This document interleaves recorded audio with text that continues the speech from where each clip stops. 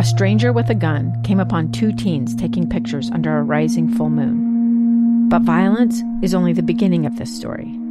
Sometimes I thought, there are no miracles. Yeah, there are, and this is a big one. I'm Amy Donaldson, and I've spent my career talking about how lives are undone by violence. The Letter is a podcast about how lives are remade. Follow The Letter at theletterpodcast.com or wherever you get your podcasts. Welcome back to Live Mike. I am Lee Lonsberry. Grateful to you for tuning in today as we continue our coverage not only of coronavirus, but of politics in Washington, in this race for the presidency, as well as Utah's legislative session, which wraps up this coming Thursday. I'll be up there broadcasting live from Capitol Hill. In fact, all of us here at KSL, we're going to start the day at 5 a.m. Broadcasting you. Utah's morning news will be there all throughout the day, wrapping up in the evening with Jeff Kaplan's afternoon news. I'll fit in there somewhere in the middle, and you and I can chat, and we'll talk to some legislators and get a good look at things as they wrap up on Utah's Capitol Hill. I am honored to be joined by a friend of mine named Jason Rantz. He is a talk show host up in Seattle, Washington at KTTH, hosts the evening program up there. And the interesting thing about Jason and I is we have crossed paths a number of times throughout our careers. And for the most part, he and I were both in kind of supportive roles as producers or aides or this or that. But now he and I both have our own talk shows here on various stations. So first off, congratulations to you. I think it's the first time you and I have interacted since you became talk show host, so that's wonderful. You got a few years under your belt. I'm just starting out. Any advice you'd give me before we get this chat started? Subscribe to my podcast and do everything that I do, except just switch out Salt Lake and Seattle. Okay, very good. You lead, I'll follow, sir. Listen, it's unfortunate, I think, that you and I are chatting on this topic. I've learned in just the past hour or so, the governor up there in Washington has introduced some new rules on how assisted living facilities will operate as precautionary measures. That coming as we learned the death toll as a result of the coronavirus up in your area is now 23. More deaths up there in Washington than anywhere else in the nation. And it's got to be a scary thing. Seattle, just 10 miles or so away from Kirkland's Life Care Center just across the lake there, where this is taking place, where there has been essentially a concentration of these cases. And it's leading to reactions by individuals, obviously, organizations, officials, and schools. You this morning published a column which responds to the schools' reaction under the headline, Seattle Schools Needlessly Exposing Kids to Coronavirus Over Social Justice. What did you hope to communicate there?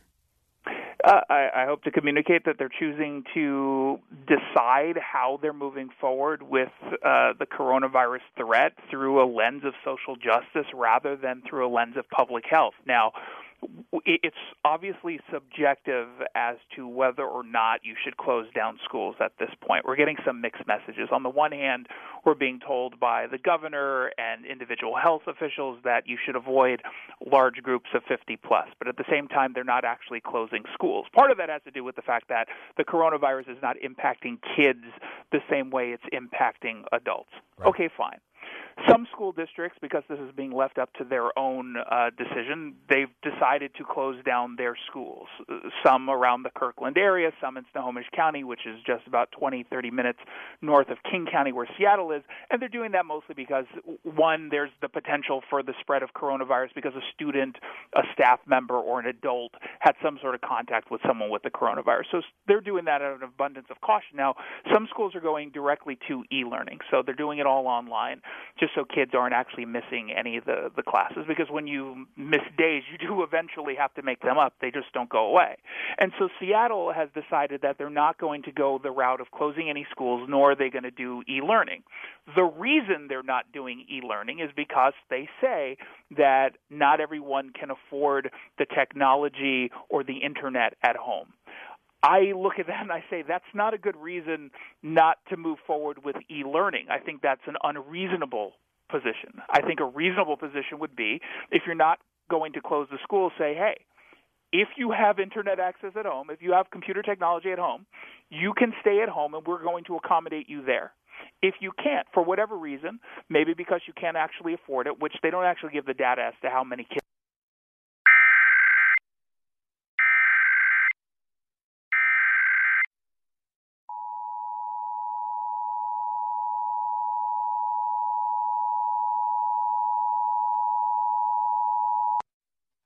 The civil authorities have issued an administrative message for all of Utah beginning at 2:05 p.m. and ending at 2:35 p.m. This is a test of the Utah Amber Alert system. If there had been an actual child abduction, a description of the victim would be given here.